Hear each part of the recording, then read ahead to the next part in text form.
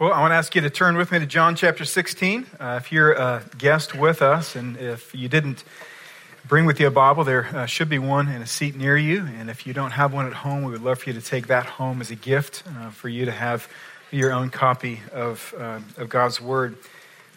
We're in a series through John. We've been here for over a year, and we have 2 months left.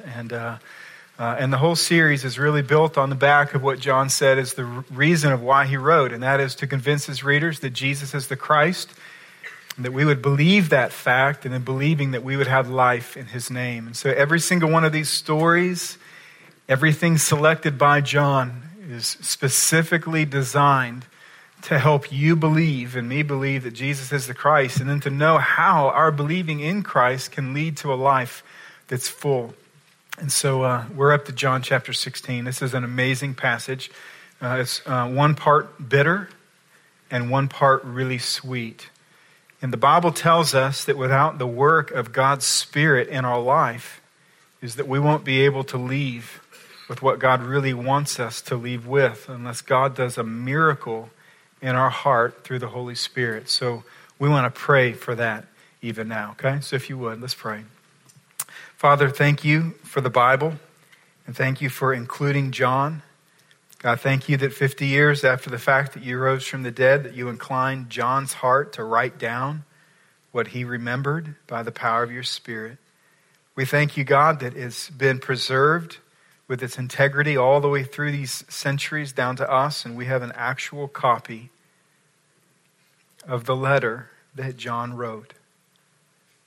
Just amazed. We're so grateful, and we pray, God, that you would speak through weakness, you would speak through distraction, you would speak through fear, and that you would help us to see Jesus as supreme.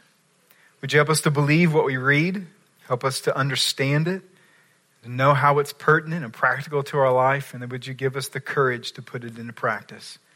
So God, we're so grateful for the Bible. And we pray this in Jesus' name. Amen. Well, just a few years ago, our family was out in the Northwest, Washington State, and we went to Idaho, and some really cool, amazing places up there. But, we have 3 boys, and we were there for a while, and so we planned out several various adventures. And I think the one that was that sort of stands maybe higher or taller than the rest was we went rafting down the White Salmon River. Now, the White Salmon River is an amazing river. In fact, there's a little picture I want to show you. Here's our family, right?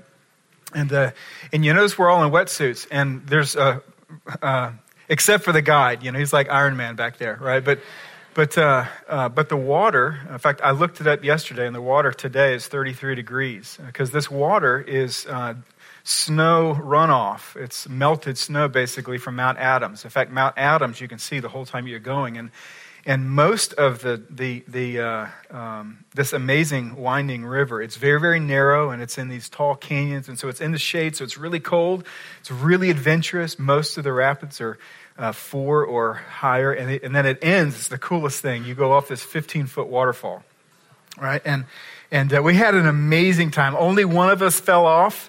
And it was a she, and so she's not here today, so I can say that. But we had an amazing time. But right before we suited up with these wetsuits, our guide sat us down, and he told us 3 very specific things.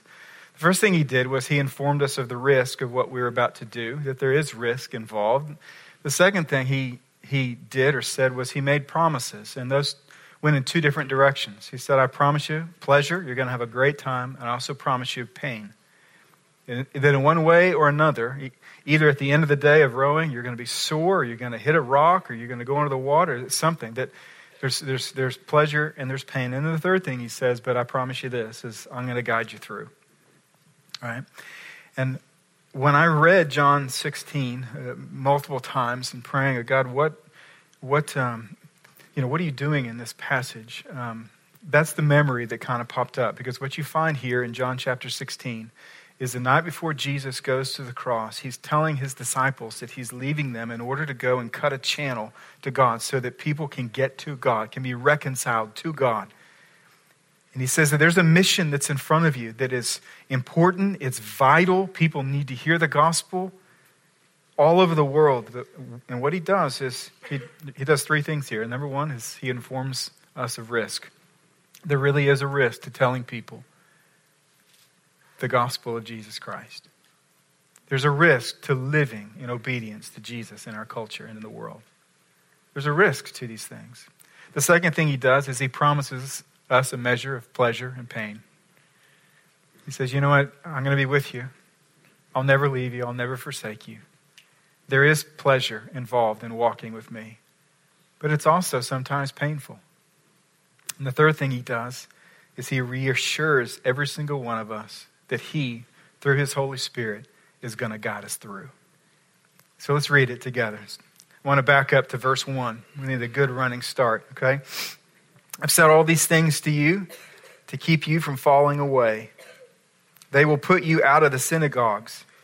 Indeed, the hour is coming when whoever kills you will think he is offering service to God. And they will do these things because they have not known the Father nor me. But I have said these things to you that when their hour comes, you may remember that I told you. I did not say these things to you from the beginning because I was with you. But now I am going to him who sent me. And none of you asked me, where are you going? But because I have said these things to you, sorrow has filled your heart. Nevertheless, I tell you the truth. It is to your advantage that I go away. For if I do not go away, the Helper will not come to you. But if I go, I will send him to you. And when he comes, he will convict the world concerning sin and righteousness and judgment. Concerning sin, because they do not believe in me. Concerning righteousness, because I go to the Father, and you will see me no longer. And concerning judgment, because the ruler of this world is judged. I still have many things to say to you, but you cannot bear them now. When the Spirit of truth comes, he will guide you into all truth, for he will not speak on his own authority, but whatever he hears, he will speak, and he will declare to you the things that are to come. He will glorify me, for he will take what is mine and declare it to you. All that the Father has is mine. Therefore I said that he will take what is mine and declare it to you. So there's two things that I want you to see here. Just two simple points. Simple, but still very, very hard. The first is this, is that Jesus promised persecution to believers.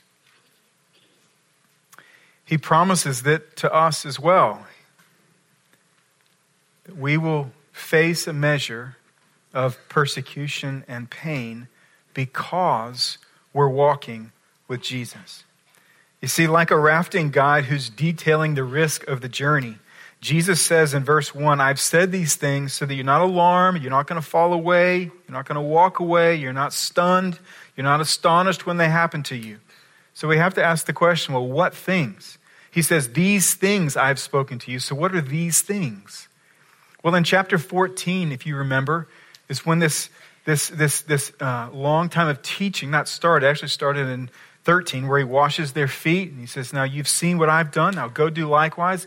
And you get to chapter 14, and he wants to cast an amazing, hopeful picture in front of us of what life will be like, not only with him on the earth, but in particular in heaven. So he says, I'm going to make promises to you. I am the way, the truth, and the life. I'm going to cut a path to God for you. And I'm going to go to my Father's house where there's many rooms, and I'm going to prepare a place for you so that where I am, you can be with me forever. Amazing promises. And then he gets to chapter 15. And in chapter 15, what he wants to do is he wants to paint a word picture. So you can think of a canvas. And he goes, now, this is how life can be like, not only in heaven, but what's available for you right now here on the earth. And so he starts to draw through the use of a metaphor. And he says, I am the true vine. I'm the source of life. And everyone who trusts in me as the Savior and Lord of their life, everyone who believes in me that I rose from the dead, my Father takes as a branch and grafts into the vine. So the Father, it says, who's the vine dresser, it says that he cuts the vine, he cuts the branch down to the heart of both of them, he connects the heart of both of them, and then he wraps twine. And he closes that gap. And then it says that the Holy Spirit is sort of like the sap, begins to take the nutrients and resources that are found within the roots, within the soil that's going through this healthy, fruit-producing vine, and literally going into a branch that's now been grafted in so that you and I can bear fruit. And he tells us what kind of fruit that it would be. He says that when you're abiding in me, and my Spirit is literally giving you the fuel to bear fruit, to prove, to show that you are my disciple, he says that you can expect to see some fruit in your life. One of the fruits, he says, is character. He says that you're going to become like me. You'll be inclined to want to be like me. Various characteristics like love and joy, peace and patience and kindness and goodness, faithfulness, gentleness, and self-control. The fruits of the Spirit will be born in your life. He talks about how our heart will also be inclined to obey the Lord. That when we're abiding in Christ, it's our pleasure to live for what pleases Him. And he also talks about that we'll be inclined within our heart to talk about Jesus Christ. And the reason is because when we're abiding in Christ, all of a sudden we love Christ, and it's just human nature to talk about what we love. So he says that you can expect to see these fruits in your life. This is what's available for you if you will abide in me. And suddenly what Jesus does when he gets to chapter 15, verse 18, is he takes this portrait that, if you think about it thus far, it's just very bright. There's lots of bright oranges or apples and sunlight and green and grass and fruit bearing, and everything's happy and everything's positive and productive. And all of a sudden he says, but let me add one more thing to the canvas. And all of a sudden he draws a picture that is so dark and ominous, perhaps like the one you see here on the screen, where he says, no, but there is a storm brewing. And that storm that's brewing right now, it's hovering over me, but very shortly it will hover over you. And he starts saying things like this. He says, I want you to think about this for a second. The world hates the vine. You're about to be grafted onto a vine if you believe in me, and yet the world hates the vine. Indeed, in just a matter of hours, this vine would be crucified on a cross. The vine that we're connected to.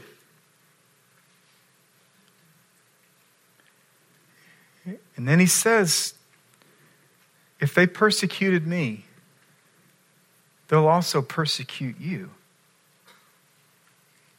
And then he tells us in verse 2 and 3 exactly what it'll look like. He says, first thing they're going to do is they're going to throw you out of the synagogue. Now, in our day and age, we have a lot of churches in Raleigh, don't we? Right? So if you're asked to leave one church, you just go to another church. It's not a big deal.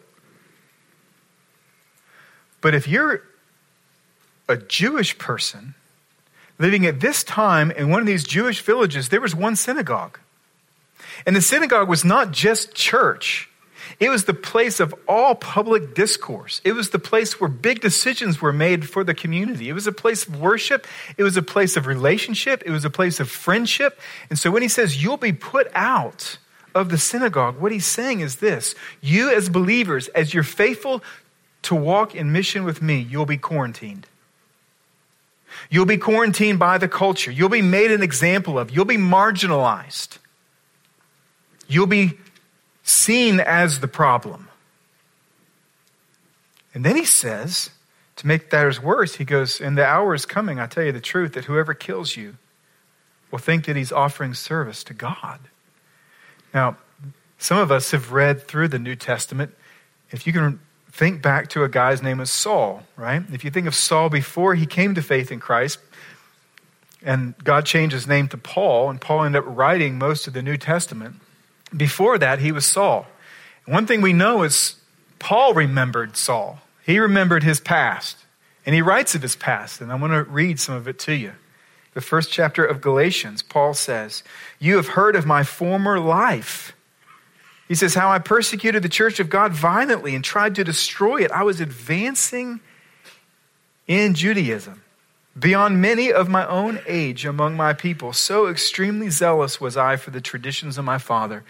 And what you see in this passage is not only a portrait of Paul's past when he was Saul, but you also see the blueprint for all Christian persecution throughout time, and it is this: harm Christians, advance in your religion. Kill the infidel, advance in your place with God. Put them in prison, advance. Take their things away, advance. This is what Paul said. He said, I was violently opposed to this way, to Christ and to his followers, and by doing so, I was advancing faster than everyone else my age in my religion. And this is the heartbeat. This is why 10 of the 11 remaining apostles were all martyred for Christ. And if you fast forward a bunch of years to 2016, last year, where it's estimated that 105,000 Christians were martyred specifically because of their faith in Jesus Christ. Estimates now say that in the 20th century, 26 million believers were martyred throughout the world for their faith in Jesus Christ, which was more than the previous 19 centuries combined. And every bit of it is harm Christians, advance in my religion. It's why it happens. And so what he says, though, is this: is though they're religious, verse 3, John writes, Jesus says, though they're very religious, they don't know my Father and they don't know me. You can be religious and not know God. You can go to Providence Baptist Church and not know God. And then all of a sudden he says in verse 4 something that's really interesting. He says, I didn't say this at the beginning because I was with you. Now when I first read that, I thought, is this like bait and switch? Hey, come follow me. Leave all your stuff. All right. Oh, now that you're here and I'm about to die, this is what's going to go down. Is that what's happening? Maybe, but I don't think so. I think what he's saying here is this. He's saying, guys, so far, he goes, I've not had to really tell you this before because so far it's all come to me. As we've been walking around Judea, every time someone wanted to throw someone off of a cliff, it was me. It wasn't you.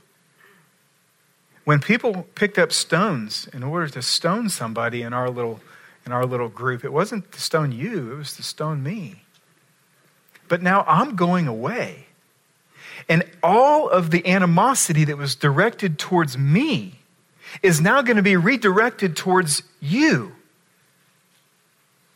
I think he says, don't go seeking it out. But as you are faithful to bear fruit and to share the gospel, it will seek you out. This is a hard thing, isn't it? There's been a lot of passages in John that we left and we're like, ooh, that's very nice. John 3:16 was a good one, wasn't it? This is encouraging and uplifting, like K-Love, this is so good. It's just wonderful. And all of a sudden, listen to me, it's the same set of lips that said, I am the way, the truth, and the life, that says, if they persecuted me, they're going to persecute you. You can't dismiss the one, no matter how many TV preachers say you can. Jesus, the vine that we are connected to, says, one day we will know pain because of our faith in him. You have to ask the question. I did. All right.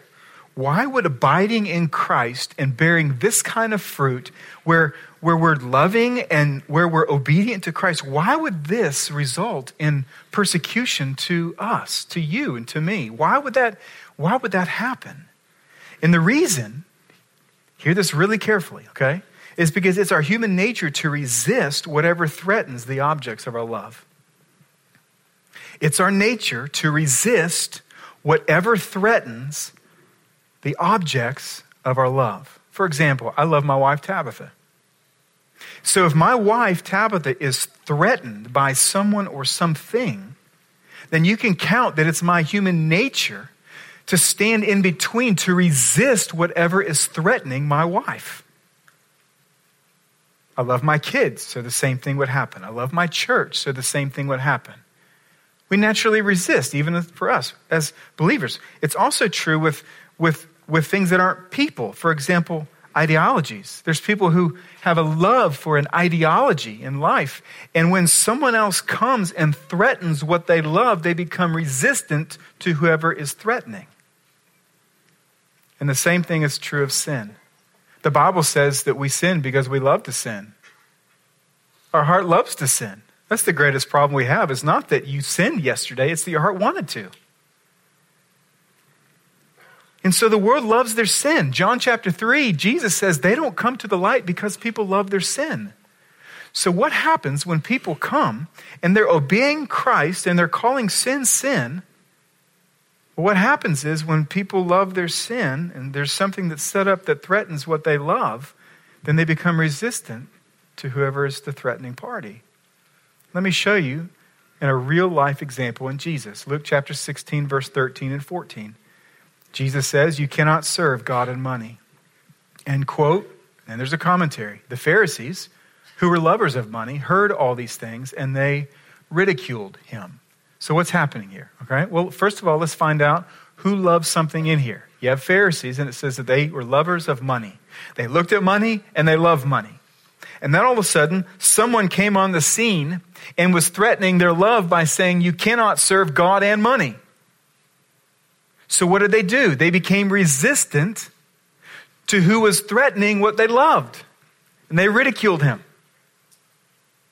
You see, as you and I, as we abide in Christ, we seek to obey the word of Christ and bear the fruit of Christ and talk about Christ, then our pursuit of purity is going to threaten those who love impurity. Our belief in the dignity of human life from conception is going to threaten those who love to play in the sand of sovereignty. Our belief in the Bible's exclusive authority is going to threaten those who love to write their own standard of morality. And our belief in Jesus' exclusive claims about himself will threaten those who love the false freedom of taking any path to God. And this always leads to one of two things: ridicule or repentance. I either make fun of or harm whoever is threatening what I love, or I have to change direction. You ask the question, well, what happens in our day and age in America? We've not experienced a tremendous amount of persecution like the rest of the world. Why would we not be experiencing that today? And I believe that I can only think of two reasons. Number one is our light is too dim, meaning we're just too much like the world for them to notice. Or number two, our time is coming. And Jesus, our Lord, promises us persecution. And so, what are we to apply to this? And I think the thing that's most important is this, as I've thought through this all week, is let's trust that Christ's presence is better than the absence of pain. Let's move to the place in our own journey with Christ that we would rather have Christ than to have the impulse of pain removed from our life. If you had to choose one, which would you choose? I want you to listen very carefully here. There is absolutely nothing in this text and nothing in the Bible that would suggest that we as believers put on some false, arrogant bravado that foolishly incites tension with the world. People have done that. People have gone out and said, well, it says here I'm going to be persecuted, so I'm going to go out and I'm going to be rude in the name of Jesus. And then when it comes, I'm going to say I'm suffering for Jesus. Peter says that person is an idiot. He says, if you suffer, it should be for the sake of righteousness and for the gospel and not because we're rude or self-seeking or arrogant. Jesus said, blessed are the peacemakers, for they shall be called sons, daughters of God. You see, everything in this text simply urges us to hold on to Christ no matter the cost.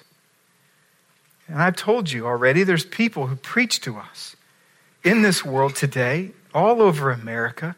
They'll say, if you have faith in Christ, it's an entitlement to an easy life. But Jesus Christ said, you and I are branches that are attached to a persecuted vine. So you've got to pick your teacher. I would encourage you to pick Jesus.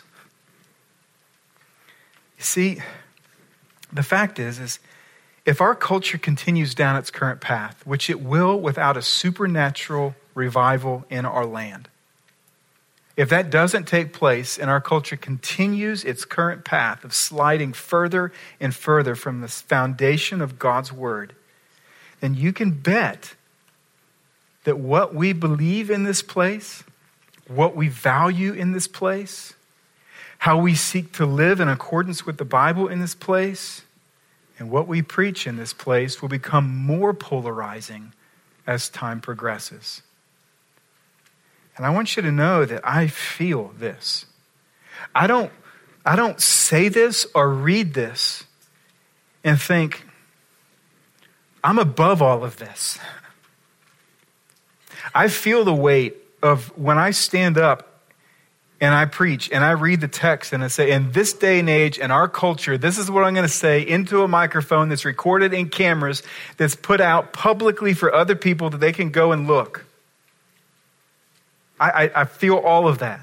I feel what it means for my family. I feel what it means for the family of faith. Routinely, I feel those things. There's a lot of people who don't like when we read the Bible and we say, this is true.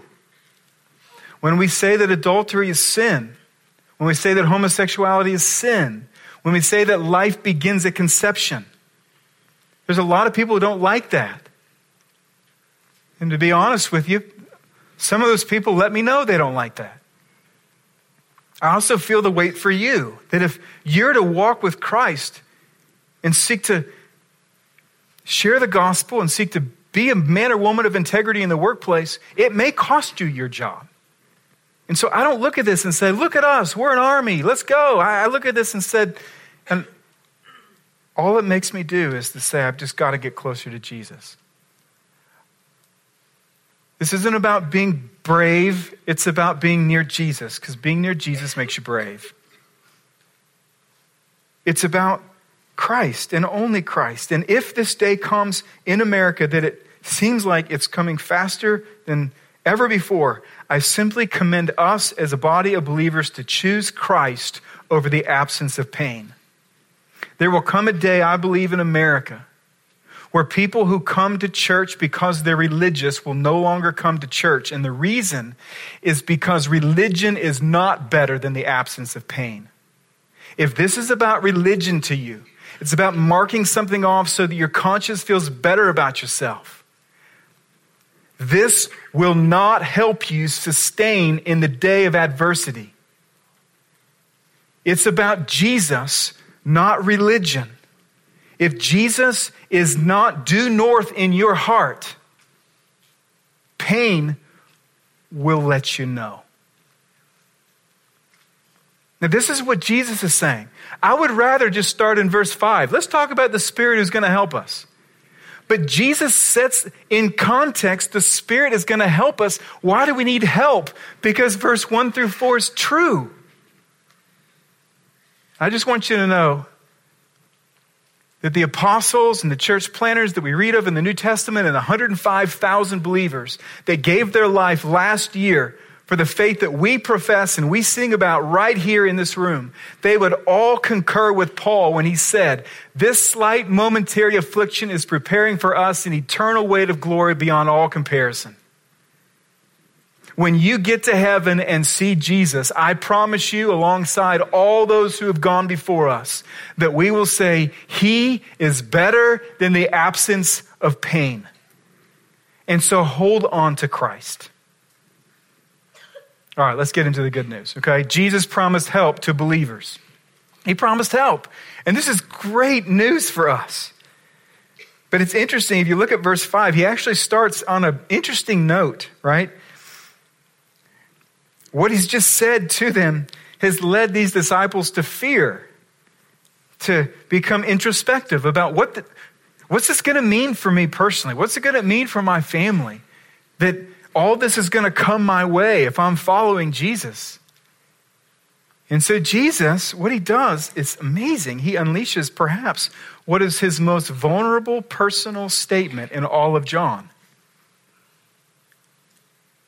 I say perhaps because I'm not the judge of that, but when I look at this, I think that's the most human thing that I remember Jesus saying.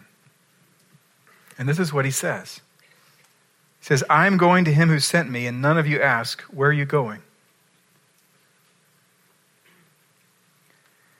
Imagine you're a student studying a semester abroad. You have a host family, and you really hit it off with the family. So much so that you say, you know what? I want to stay another semester. So you stay a whole year. You miss your family so much, you can't wait to see them. And yet, you're really experiencing an amazing thing. You're learning, opportunities are expanding. And so you are away. And then those months, they turn into weeks and then days before the time for you to go back. And there's such an affinity, there's such an affection for one another that all anyone can say is, we're just going to miss you. We're going to miss you. We're going to miss you. And they're just saying, this is terrible. This is terrible. And yet, for you, you're going home. What Jesus says here is this. I realize sorrow has so filled your heart, but have you guys ever thought what this means for me? None of you are asking what the reunion in heaven is going to be like. None of you are asking what it's going to be for me that when I go back and sit on my throne.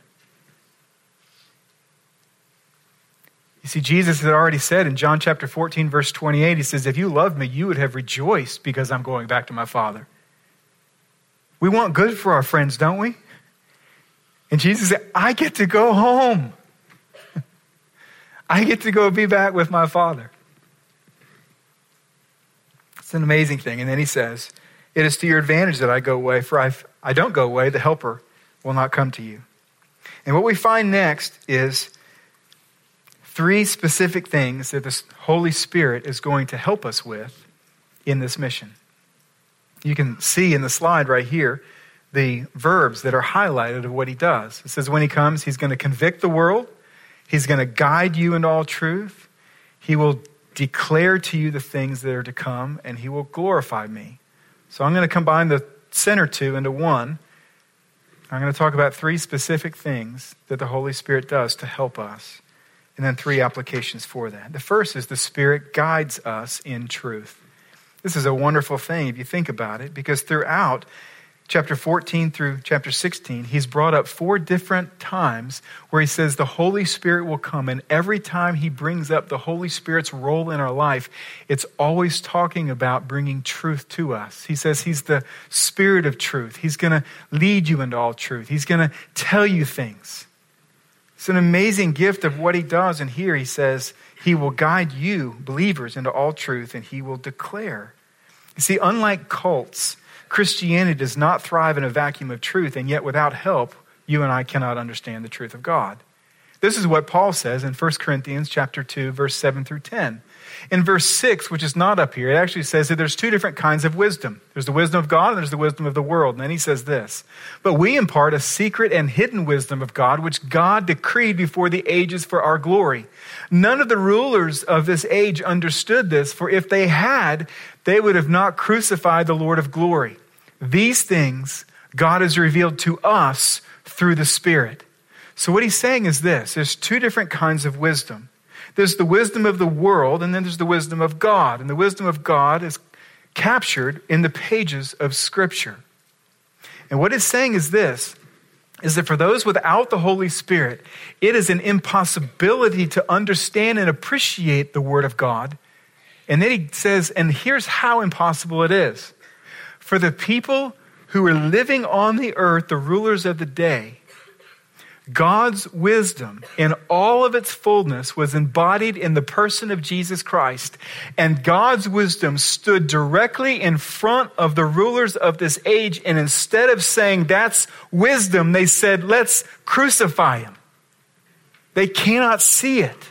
It's the Holy Spirit literally that has to unpack things. It has to start within the heart so that when we're sharing the gospel, it's the Holy Spirit's role to open up people's eyes so that they can understand. You see, this took place in my own life. I grew up in an amazing family where my parents, they taught me the Bible frequently.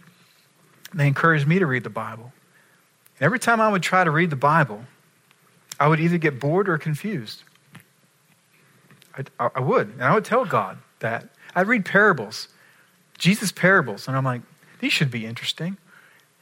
And I would conclude, why would you talk like that? Just say it like it is. What are you trying to say here? I couldn't see it.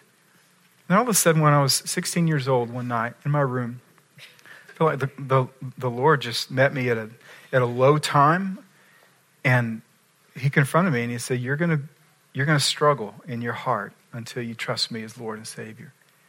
And that night I did. I trusted Christ, and I said, I believe in you. And all of a sudden, God changed. He regenerated my heart. I remember the very next morning I woke up. I've never done this before. I was inclined to read the Bible. I don't know why. I just thought, let's see. And I opened it up, and all of a sudden it started coming to life. I'm like, well, this is what he was trying to say.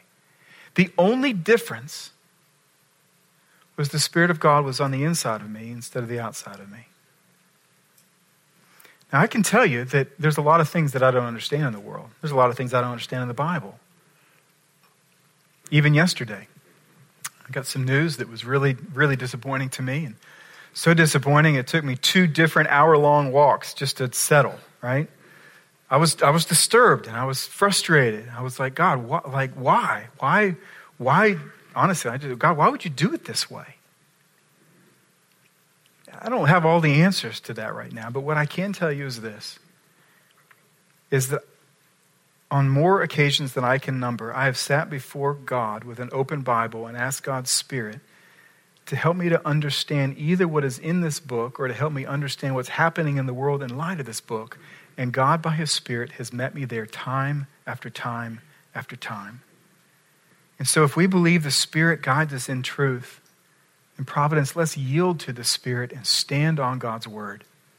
Let's be students of the word. Let's love the word. Let's read the word. Let's understand the word. And when things may get hard in our lifetime, let's not leave the word. The second thing the Spirit does is he convicts the world. It says he convicts the world of sin, righteousness, and judgment. You see this in verse 11, verses 8 through verse 11. Now, for someone to believe in Christ, God's Spirit must go to work, right? John chapter 3, verse 8. You guys remember this? It says the wind blows where it wishes. You hear its sound, but you do not know where it comes from or where it goes. So it is with everyone who is born of the Spirit. Every single person in the world, we're sitting on a makeshift raft with a makeshift sail needing wind to move. And you can't control the wind. The Spirit of God has to do that. The Spirit of God blows, and all of a sudden what happens is when God's Spirit moves and he removes the blindfold from people's eyes, and he helps us to see that Jesus is consequential and that he's amazing and he's significant, and he regenerates our heart. And how he does this, it says that he convicts the world of sin, righteousness, and judgment through the witness of God's people. Now, sometimes we read the word convict and he goes, oh, he makes them feel bad. It's not really what it means. What it really means here is this, is that when we share the gospel, he literally prosecutes them. He proves their guilt so that they look and they go, wow, court has already been adjourned. I can't add up more good works to try to sway the jury right now.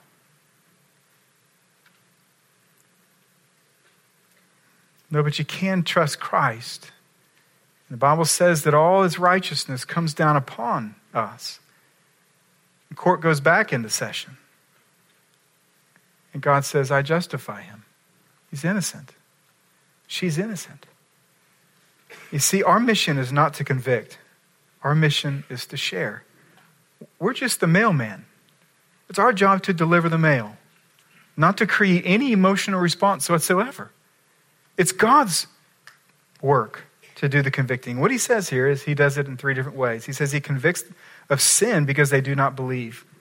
What that means is this, is not believing in Jesus is truly the worst sin of all, for to reject Jesus is to reject God's provision for all of our other sins.